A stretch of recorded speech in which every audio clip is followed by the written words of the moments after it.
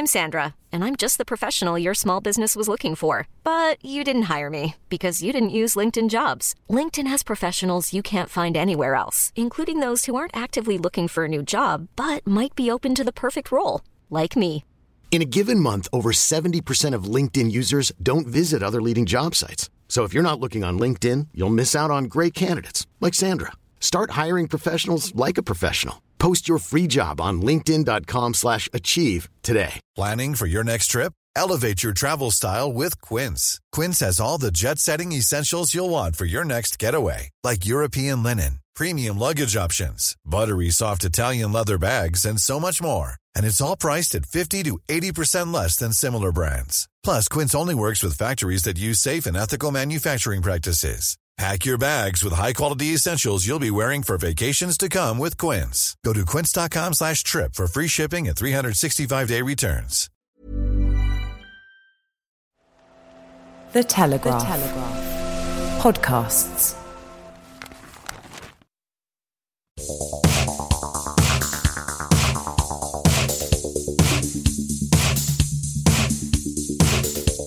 Hi there, podcast fans. I'm Tom Gibbs. Welcome to Telegraph Audio Football Club.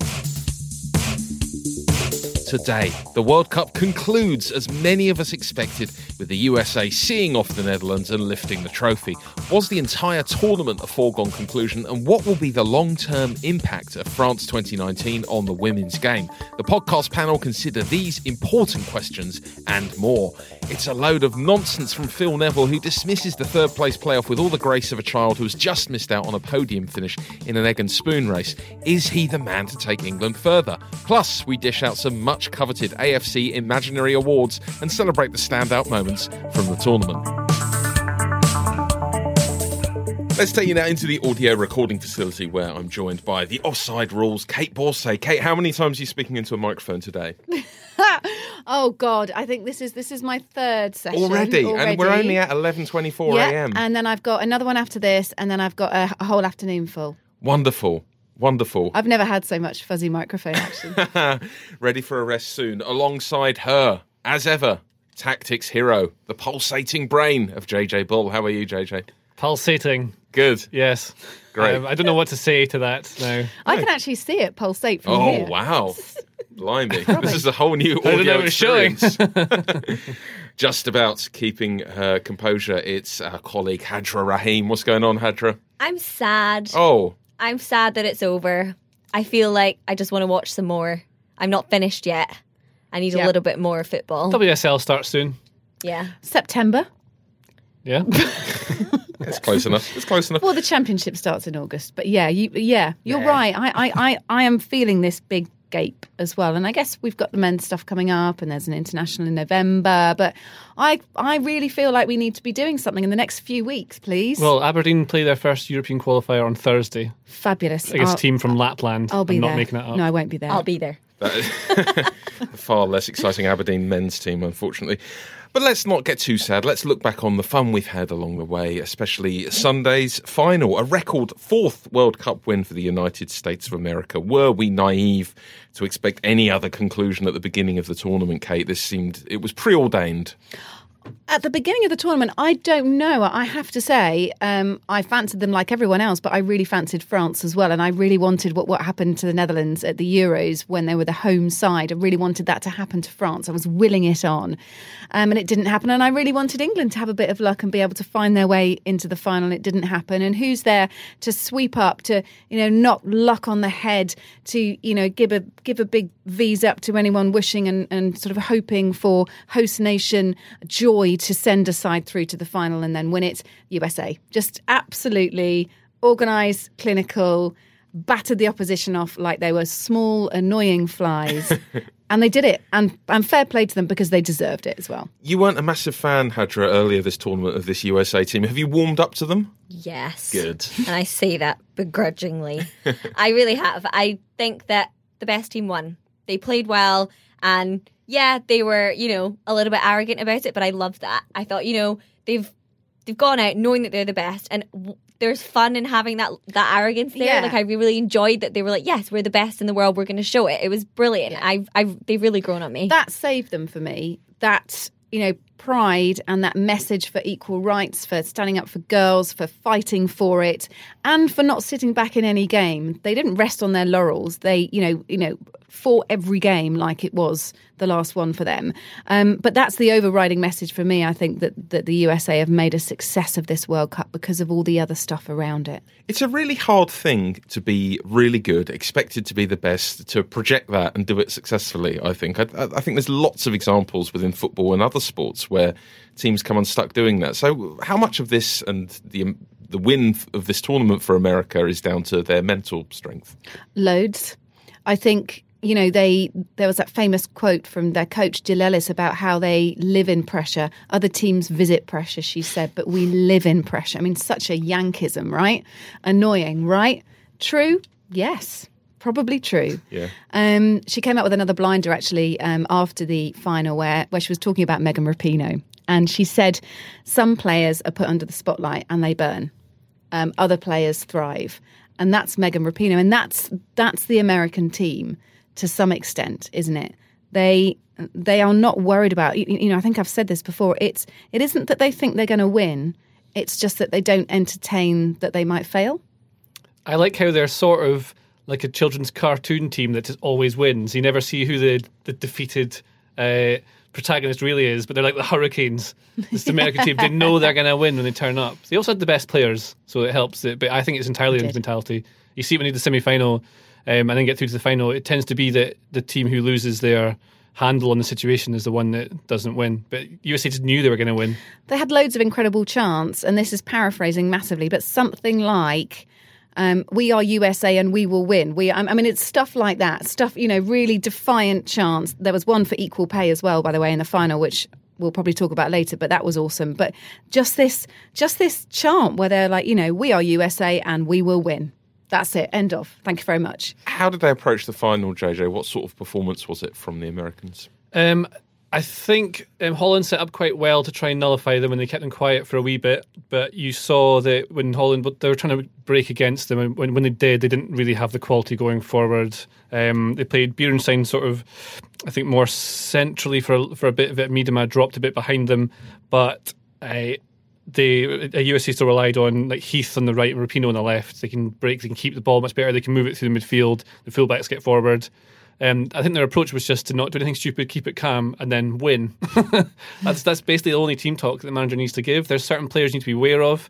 But like nothing really, Holland didn't really offer too much, and the players that could have affected it. I mean, Martins didn't do anything in that game or all tournament, really. No, she was disappointing. And actually, you're exactly right about the Netherlands. What we must credit them for is, appearing not to be very much engaged with this tournament, yet ending up in the final. Yeah. Never appearing to play particularly well, but perhaps that's their gift. They don't appear to be dynamic or play well in any sense of it, and then they end up in the final. And how they did it, of course, is they set up defensively. They had that strong tight defensive unit, and what that meant was that all of their energies were focused on that back line and not on going forward. And they did the job, didn't they, for 60 minutes?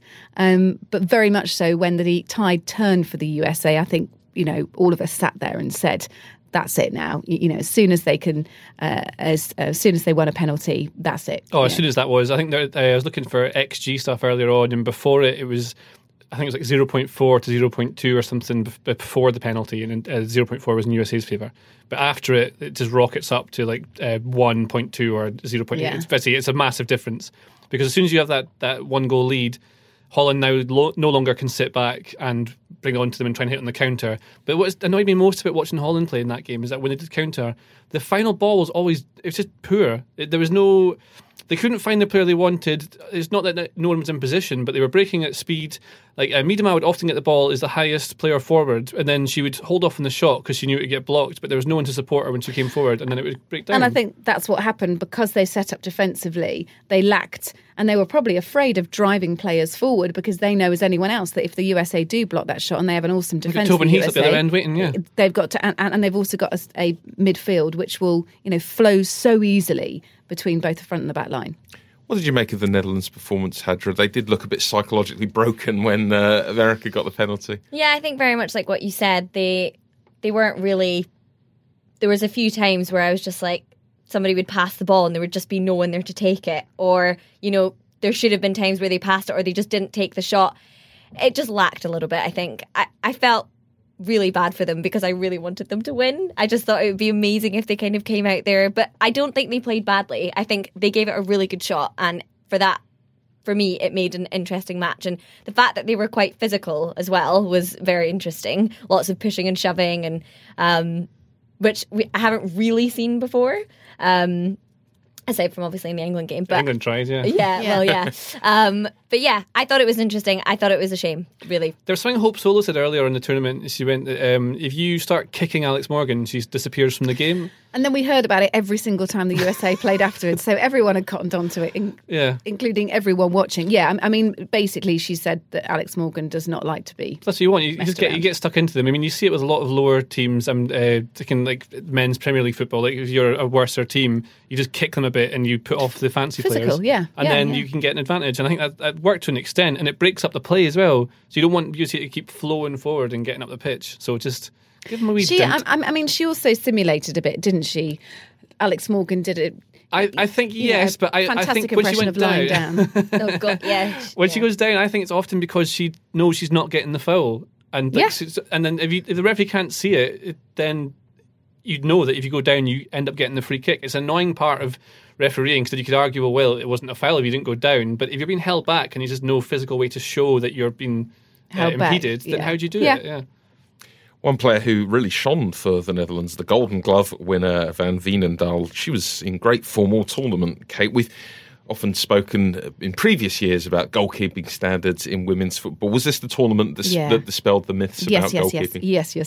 Yeah, definitely. I have to say that is one of the marked differences. I think everyone's football improved if we're going to compare this against 2015, where there were some bad refereeing performances, there were some bad defensive performances. It wasn't a rubbish World Cup, but you could see the difference there. And there were some questionable goalkeeping performances as well. And what you got this time was the goalkeepers just absolutely bossing it. There were a few mistakes. I can't really remember one big clanger during the entire tournament. I mean, I can remember a few mistakes. There was one goalkeeper who bundled it back into her own net, and I can't remember who it was. It was the Scotland goalkeeper. Yeah. Oh, yes, it was. Lee Alexander, hello. Well played, Kate. Nice to be set up there. Great. Yes. The Thailand goalkeeper had a bit of trouble as well, but she's 5'4" or something. Yeah, exactly. And I think you have to look at Van Veenendaal, who doesn't have a club. You know, she's 29, she's up for grabs now, but also Christiane Endler as well, the Chile keeper, who was spectacular against USA. And I know you don't often say that if you lose 3-0 against a side, but it could have been into double figures again had Christiane Endler not been in that goal. She plays for PSG. She's the product of professional goalkeeping coaching, and that's the difference in this tournament, is that you've got, specific goalkeeping coaching, or you've got a lot more dedicated time to your goalkeepers now in clubs that are generally more professionally run. What about the USA, Kate? They have some of their players presumably reaching the end of the road for their international careers. The coach as well, been in her job for a while, potentially considering retirement. Where do they go from here? Well, Jill Ellis is an interesting one, their coach, because she is 5 years into the job now. And it's unusual to get any coach who'd survived 2 World Cup cycles, which she's done in that 5 years, let alone go for a third one. She was asked about her contract because it's up for renewal. She gets £500,000 a year. She gets another $200,000 for winning this World Cup. Is this a nice signing off for her? I don't think it is. I don't think Jill Ellis's job is done yet, I have to say. She'll have one eye on the Olympics. Now, she messed up 3 years ago at the Olympics. So I think she has that axe to grind, and I think she will want to take the team, as long as the terms are right, she will want to take the team forward. She's got a teenage daughter. There are rumours that she might want to come back to England and coach, although that may just be wishful thinking by some of the England fans. Who knows? She's a funny personality, Jill Ellis, because she obviously came in for loads of criticism by Hope Solo before this World Cup began. And she was made out to be a bottler, to be a chicken, to be unable to accept any negative criticism or want to level any negative criticism at her players. But, she has proven at this tournament that she is one of the world's best coaches in this game. So exciting for her. In terms of the USA team, don't write them off, because it feels like there's Megan Rapinoe and Alex Morgan and they've been around for ages. But when you look at Rose Lavelle, who scored the second goal in that final yesterday, I mean, that's what you're inheriting.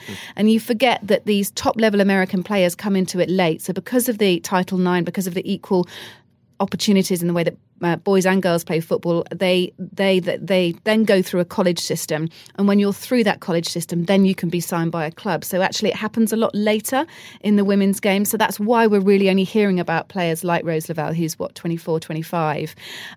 She's really exciting for them. Kristen Press, they have some, and I would never worry about whether they've got the next wave of players. They've been doing this consistently since the 90s. Clearly, the rest of the world has caught up with them a little bit in this tournament. It seemed like it was harder going for them than expected in some places. But given the cultural differences and how it's set up, as you say, with the system as they're coming through a bit later, how does the rest of the world catch up to them? Well, funnily enough, that college system may well be their undoing. Because of that system, it takes a while, as we've said, for girls or women to reach the stage where they're playing professional top-flight soccer. In Europe, it's completely different. We can take on a player from the age of, and I forget exactly what it is, but let's say it's 18, and we can start developing players through our academy systems. So what we get the chance to do in Europe and all throughout the world is we get the chance to potentially develop our players into full-time professionals at an earlier point. And I think what you will see, because we're now seeing a lot more leagues professional throughout the world, I think what you'll see is the improvement will skyrocket between the ages of 16 and 23 for our players, so that in probably a couple of World Cup cycles, you'll see the USA struggle because they don't have the chance to get in there early like we do. So that's where it potentially gets really interesting. Yeah, I didn't really realise that could be possibly a thing.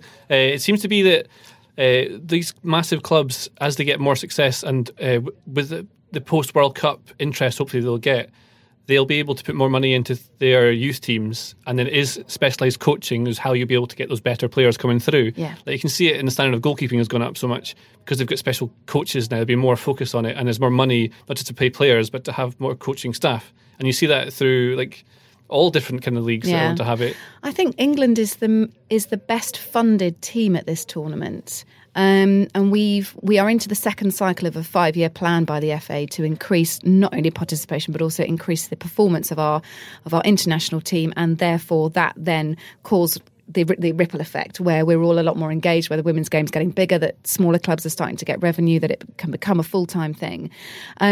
And I think you are now starting to see the products of that. I think we were great in 2015, but other teams were questionable. And I think that we did have a bit of luck on our side. In this team, in this tournament, we thoroughly deserved our semi-final place. And there's no bad thing losing out to the champions, is there? So I think, that you can look at the English model. I don't think it even needs to be as much money, but you can look at the English model and you can definitely see how other teams are going to develop. What about Megan Rapinoe, Hadra? The name we'll probably all be remembering for long after this tournament has finished. She won the Golden Boot and the Golden Ball awards. Was she your standout player of the entire tournament? Yeah, definitely. And I think that I loved her celebration. I just thought it was absolutely brilliant. And every time, you just can't get angry at that. The way that she's so brilliant, she knows she is, and she wasn't, yes, some people thought it was arrogant, but I thought it was brilliant. She knows she's amazing. She's so supportive. Is that the standing up and holding her arms? Yes, her arms like that. Against and England, she's she was glowing. It was brilliant. Sort of an instant gif, isn't it, when you see that? Exactly. And also, I just think she was a real support to her team in times where they really need it. Like yesterday, she was kind of pumping her fists, like, come on, guys, we can definitely do this. And Katie Wyatt put it really nicely. She said that, by several measures, this was not Rapinoe's best performance, but her quality on the ball, incisive delivery and leadership qualities were still evident in spades. And I think that wraps up her performance really well. It was just brilliant. And I've genuinely come to really like her. I should correct myself and say that was against France, because she didn't play against England, of course. She was the bench player.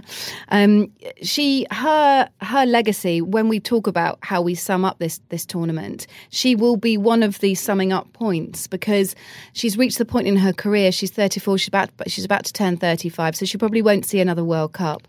And she has got to the point in her career where she is not caring so much about being outspoken, but she's got some really important things to say.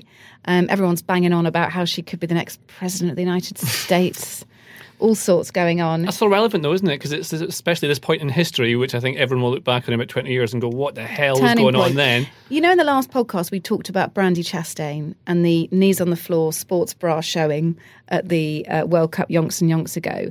Megan Rapinoe's stand for equal rights, her not singing the national anthem, is that moment of this tournament. And we talked about how the USA's stiffest competition was that team with Chastain and Mia Hamm in it. And I think they have levelled, if not bettered it. And I think we'll see the legacy from the current USA team for years to come, particularly if they get all this equal pay dispute sorted out. Kate, these are all quite important and worthy issues we're discussing. So let's have a change of pace now and get into something wholly unimportant. Yep, it's the third place playoff game. Phil Neville said was a nonsense game. Surely that's only because he lost it. That's just wrong, isn't it? I mean, we talked about Phil. It's wrong, and it's rude to the team that came third in the last World Cup. Karen Carney's retired, for God's sake. It was her last game. She won a bronze medal. I know how much it meant to Karen Carney and those players to win that bronze medal. That was the product of this wonderful tournament that was the tipping point for all this investment into getting us where the team is at now. And Phil Neville's called it a nonsense. And he basically says the game should be scrapped and the bronze medal means nothing. Well, Siobhan Chamberlain, who I've been working with during this World Cup, she tweeted afterwards, and it just went absolutely huge because she was like, how can you rubbish a bronze medal? How can you rubbish what the team achieved? And as I said, that spearheaded the whole growth of women's football in this country. He did backpedal a bit in the press conference, by the way. That's not very Phil, is it? I maintain he's talking too soon after the games. I think it's not the first time he's been. He said something a bit stupid in like the minutes after a game. Yeah, he'll definitely look back on that one and go, too soon. See, I think that, so I don't dispute that it's a great achievement finishing third, fourth, whoever finishes there. In a World Cup, I'd wonder whether you need this third, fourth. I like in Olympics, it's absolutely there because you have a third place bronze medal, so it's kind of listed in order. The thing I thought about this England-Sweden game is that it showed exactly what is wrong with the England team, is that they don't do pressure situations. Fran Kirby turns up for the first time in the tournament. As soon as England are 2-0 down, there's absolutely no real pressure on them whatsoever. In a game, it doesn't matter that much. I wouldn't even put it down to pressure. I have to disagree with that, actually. I just thought that they came to win it, and they didn't win it, and they were up for a bronze medal, and I thought, well, if we're not going to win it, we're not going to show up for this one. I don't think it was. I think Fran had a better game. I think Fran was probably given a bit more freedom in that game, and that was her time. But I think Fran had the potential to go and do that in any of our games. It just so happened that perhaps she was playing with a bit more freedom, but I don't think that was pressure. Well, that's it. But I think pressure creates that thing where you can't be free because you can make mistakes. So you don't want to make a mistake because it causes too much hassle for your own team. You then just don't make you can't make the same free choices that you want to if you're constantly trying to battle against the weight of pressure that you're feeling and not want to let anyone else down. I think also she had probably one set of the freshest legs, right? Yeah, as well. But then you see like Steph Houghton, who's been, I would say, England's best player. I mean, Lucy Bronze maybe as well, but I had Ellie White. But Houghton, sorry, they were also she won the bronze medal in the best player competition. But Houghton, so the first mistake I've seen her really make in this whole tournament was in that game for the second goal. She stands totally still. You could argue she made a mistake for the Scotland goal.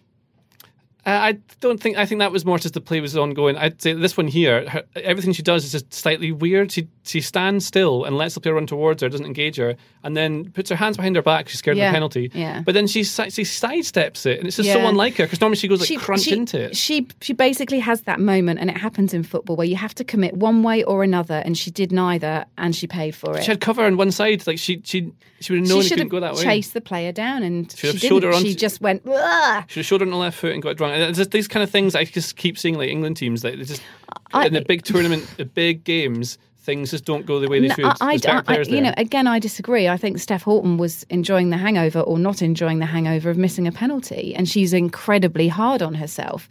A couple of journalists I spoke to interviewed Steph the morning of the game, and one of them said to me, she just wasn't right. Like, she was about to play a bronze medal match, but she just wasn't really right. She wasn't really there.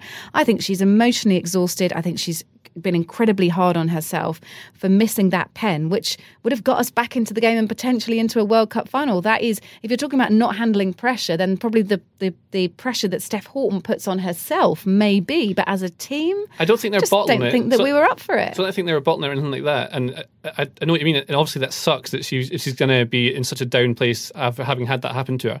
But like the USA, I don't think those players would have that same hangover. They would just come in and they just would win because it's a different mentality that they've come all the way through youth. It's a different way of thinking, like culturally, maybe in the country. And then in England, it seems to be that that's maybe not what they have. And that's what the next big step is, because there are very good players there. Just win at all costs.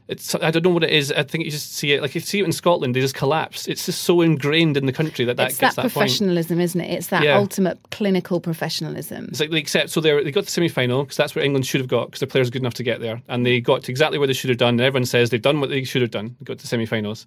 But the next step would have been getting over.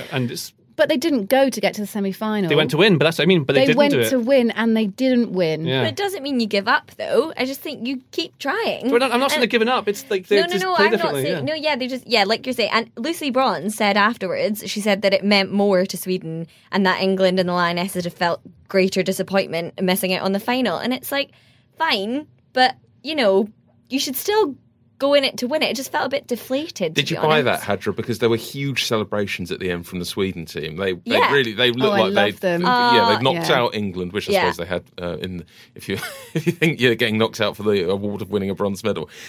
England would have done the same though, wouldn't they, if they'd won it? No, totally. That's what I'm thinking, which is why I was just a bit like, did it though? Because but then if they're seeing reaching third place, anything but reaching the final, anything but winning it is a failure. Yeah. That's what Phil kept telling us, right? Yeah, and I think they believed that, and they were good enough to win it.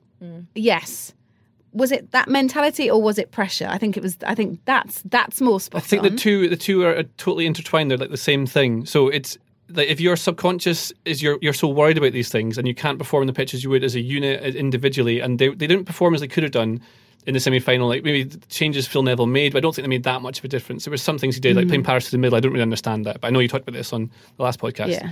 But I think it's just you just see it in certain situations, like pressure situations. If there's like a thing amongst your, like a culture in the team where getting to the semi-final, that's good enough. We've done it's not that I don't think they actively think we've done enough here, we're here. They want to win it, but they just don't get over the line. And the very best teams with the very best mentalities are the ones who get over the line. You see it in all different sports. The very best sportsmen, like in Wimbledon, you look at Wimbledon, so like Andy Murray's first British men player to finally win it, and breaking that ceiling will have done undoubted good to lower generations who can see they can do it. But until an English team, women's or men's, I think the women have done it. It could have done wonders for the men's team as well, because that's that psychological barrier broken, and they'd be through it, and it could have changed how the rest of the country feels about playing that sport. I don't know what the Swedish conga is, by the way, but there was a brilliant moment when they came into the mix zone after the game with their hands on each other's shoulders, effectively singing the Swedish conga, I think, or something like that. And it was great because there was a big chain of them, a big caterpillar chain of them, just absolutely loving it. I thought the Swedish conga was Cotton Eye Joe by Redneck. Phil Neville said, Hadra, that the team needs to improve 15 to 20%. Is he the man to achieve that percentage improvement? I don't think we should write him off completely. I think he, right at the beginning of the tournament, everyone said that they felt like a family and he's really brought them together and they've become this kind of, they're so supportive of each other. And I don't think taking him away from that would do them any benefit. I don't see, it's not like it was a monumental fail. They got to the semi-final. Yeah, I think Phil will be in that job easily. He's not going to pass up the Olympics and then a home Euros, is he? For sure. You'd be an absolute idiot. And I think the FA have invested in him for the long term. Do you believe in him, JJ? I don't see it. I don't see the elite level manager that I think the England national team should have. I think that he is obviously very good at cultivating this family mentality, which would help. But he's already improved the side. Maybe, but then I don't think it's too difficult to do that. I think loads of managers have done what he's done. I don't think there's so many people who could have done that. If you look at the Sweden manager, Gerhardsson, so I think they had worse players overall as England. They had a few good individuals, but England had better individual players. And I think he did far more with that group of players, and we'd be more likely to do the same again with a higher standard than I think Phil Neville would. If I put Phil Neville in charge of a big... if I took him out of that game and put him into a Premier League club right now, I think he'd finish in the bottom 5. I don't think anyone's suggesting that Phil Neville should go manage a Premier League club because it's a completely different... No, I think he should stay in that job. A completely different job, absolutely. It's a massive job. And I think he should stay in that as long as he can. And he will learn from the mistakes that he's made. But from what I've seen from the way his team's set up, and the things he's doing are quite... It's good for me to say it, because what do I know? I just sit and talk about football. I've not managed a team before. But They set up for the USA game. He changed the shape. It was working before. They were doing well. He changed to like a 4-4-1-1, which is basically what Man United used to do and used to play for them. But it's still a 4-2-3-1, which is what they were doing anyway. But they were 4-4. But his plan was that he just had players like, you just watch Tactical her, genius. you watch him. But it'd take too long if I go into all of it. But you want to double up on the wings. That's where the good players are. So that's what they had to pull the wide midfielders back. And then when they want to counter attack, they can push them forward. Just makes it a 4-2-3-1, sort of quite basic stuff. And he just keeps saying like, we're going to win. But I think knowing that USA were just better as a team and individual players, if you had a combined 11, you'd get a few English players in that USA team. You have to set up differently, and I think you should have gone for... I think the basic thing would be doing what Sweden has done and then go for a more compact kind of launching the counter-attack type thing. I think also the only thing to caveat this with, and I say that Phil Neville has improved the team already, the quality of women's football in this country because of the investment we've been talking about has improved. So I think that you do have to make an honest assessment of how much is the players' natural trajectory into being full-time professional players. How much is that influencing the success of the England team and how much is the manager? Well, that's exactly what I see, and I'm going to... I've not seen anywhere near as much women's football as you have, for example, but I watched most of the European Championships when it was on. And the difference in England from then till now is massive, and you can see it. I spoke to the Hibs captain who's played for Scotland, and she says that the standard of football and the team she's played in, the girls who come into the Scotland squad who are full-time professionals are so far ahead of where they were before, and the ones who are semi-pro, that's unbelievable. Lana Clennan's a really good example of that, isn't she, for Scotland? She plays her football abroad professionally, as do many of those teams, but she's a great example of how all that's coming back into the mothership. It's great. Like, you see the standard of like Erin Cuthbert is an actual star, and it's all the back of having proper coaching, full-time play, you get better players. You're listening to the Telegraph Audio Football Club, part of the Telegraph Podcasting Network. To find more of our podcasts, just go to telegraph.co.uk/podcasts. Let us cue up the sad French music as we say au revoir to the World Cup 2019. Hadra, was this a successful tournament? Yes. Cue up the happy French music. It definitely was. So the UK TV audience prior to this was 4 million. But this came to a peak of like 11.7 million people. I think that to me is just, it's amazing. It was available on TV. People got into it after it. Maybe it took a little while for me, for people to start watching it, people around me, my friends. It took like a week or so for people to really start getting into it. But it was everywhere. There was posters. There was, people started talking about it more. Just generally in like comment sections of articles, you could see people really getting into it. I got into it. This is somebody who's really a newbie into football. I genuinely got into it and started to completely invest myself to the point where I felt genuinely upset about teams winning or losing, and I was so invested. So yeah, definitely, I think it's been really successful. It's been a starting point, I think, hopefully, for what we're going to see is more women's football on television, more young girls realising that this is something that they can absolutely achieve. It's been amazing for me, and I just want to see more. What are the lessons for future tournaments, Kate? I think just ground level lessons, really. There was barely any signage in Paris because the French Open tennis was on, and in Nice as well, where, of course, England were based for 2 of their group stage games. There was very little signage, very little organisation going on there. It felt a bit like the French didn't really know that there was a Women's World Cup going on. Some of the host cities were much better, but particularly Nice and Paris were a bit absent. I think it was interesting. If I'm looking at it from England's point of view, we spoke after the group stages, and I felt that we hadn't really got to that engaged point. We hadn't really got to the point where people who aren't into football are talking about it.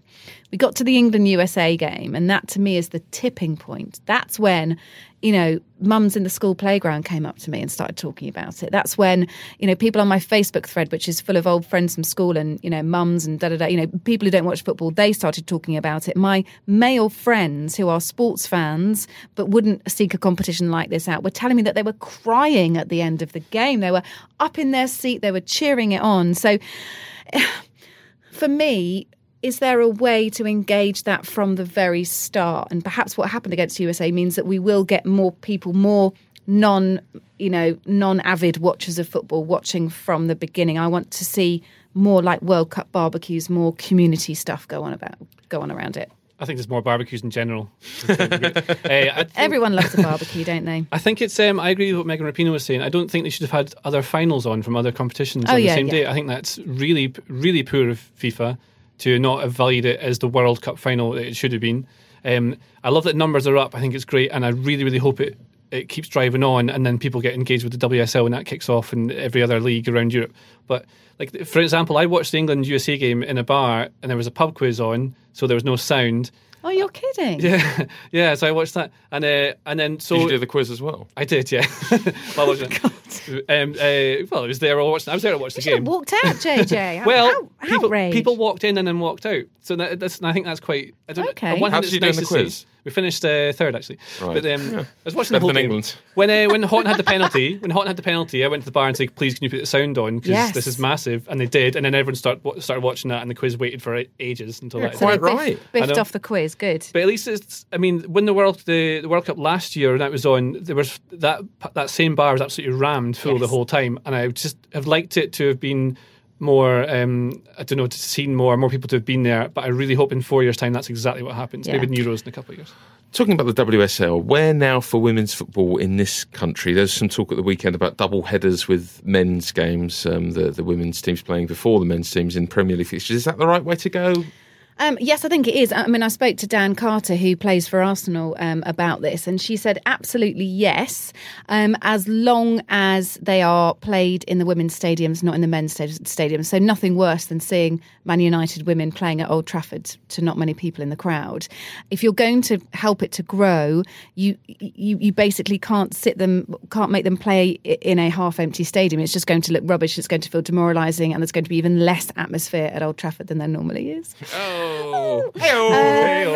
Apologies. So I think if you use Manchester City, and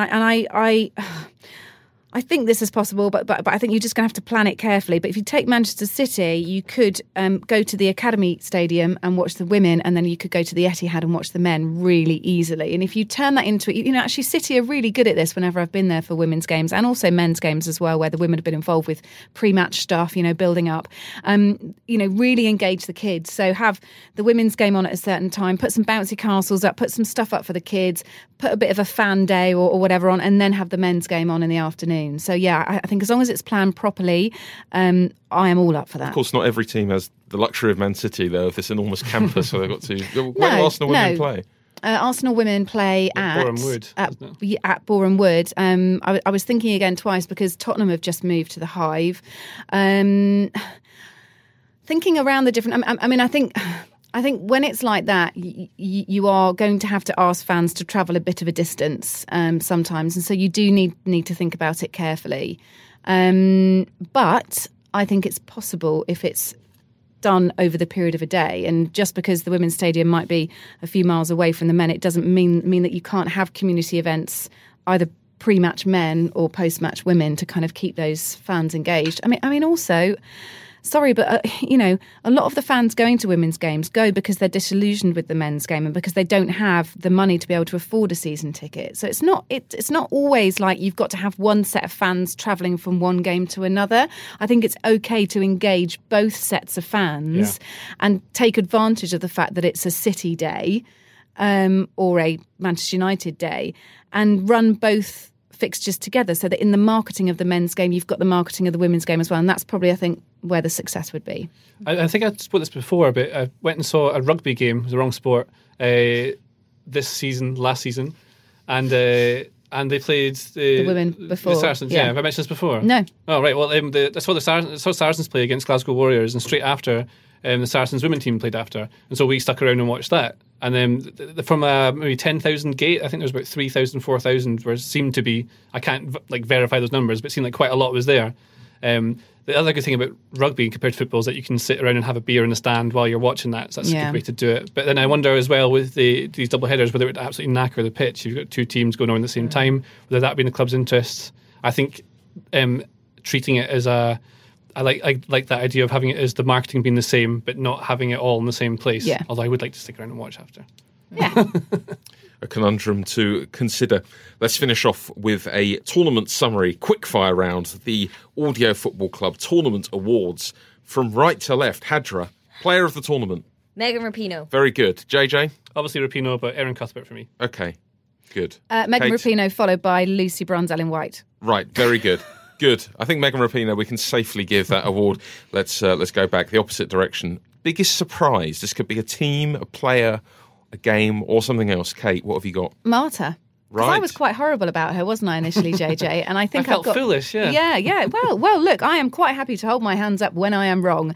That wonderful speech at the end for Marta. She played loads more game time than I thought she would. I thought she was spent, but she turned up at the World Cup and she left by giving that wonderful impassioned speech to the girls of Brazil, saying, cry in the beginning because you can smile at the end. It was a call to arms and it was just blooming brilliant. JJ, biggest surprise? That an English football team got to the semi-final of an international tournament, then had a red card, missed a penalty and crashed.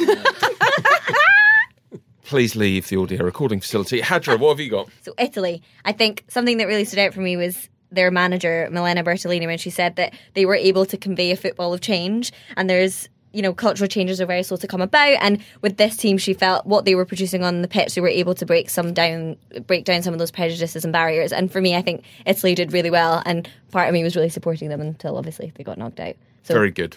JJ, best match? Although it sounds weird for me to say Scotland 3, Argentina 3, because it was so entertaining, had everything. It was devastating to watch and live blog at the time, but I think that's why I love football, these kind of things. Hadra? USA versus England. I thought it was, for me, it was best in terms of quality and kind of the shock factor and the excitement. Obviously, it was sad for England, but for me, that was the best match I watched the whole. What have you got, Kate?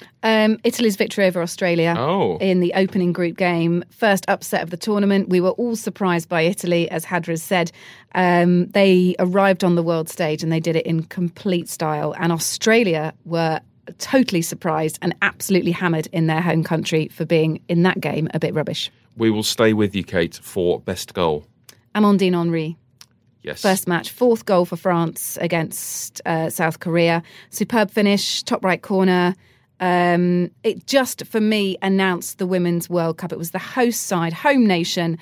And for her to exhibit that piece of skill in the opening game was like, come on, we're here, we're ready. Hadra?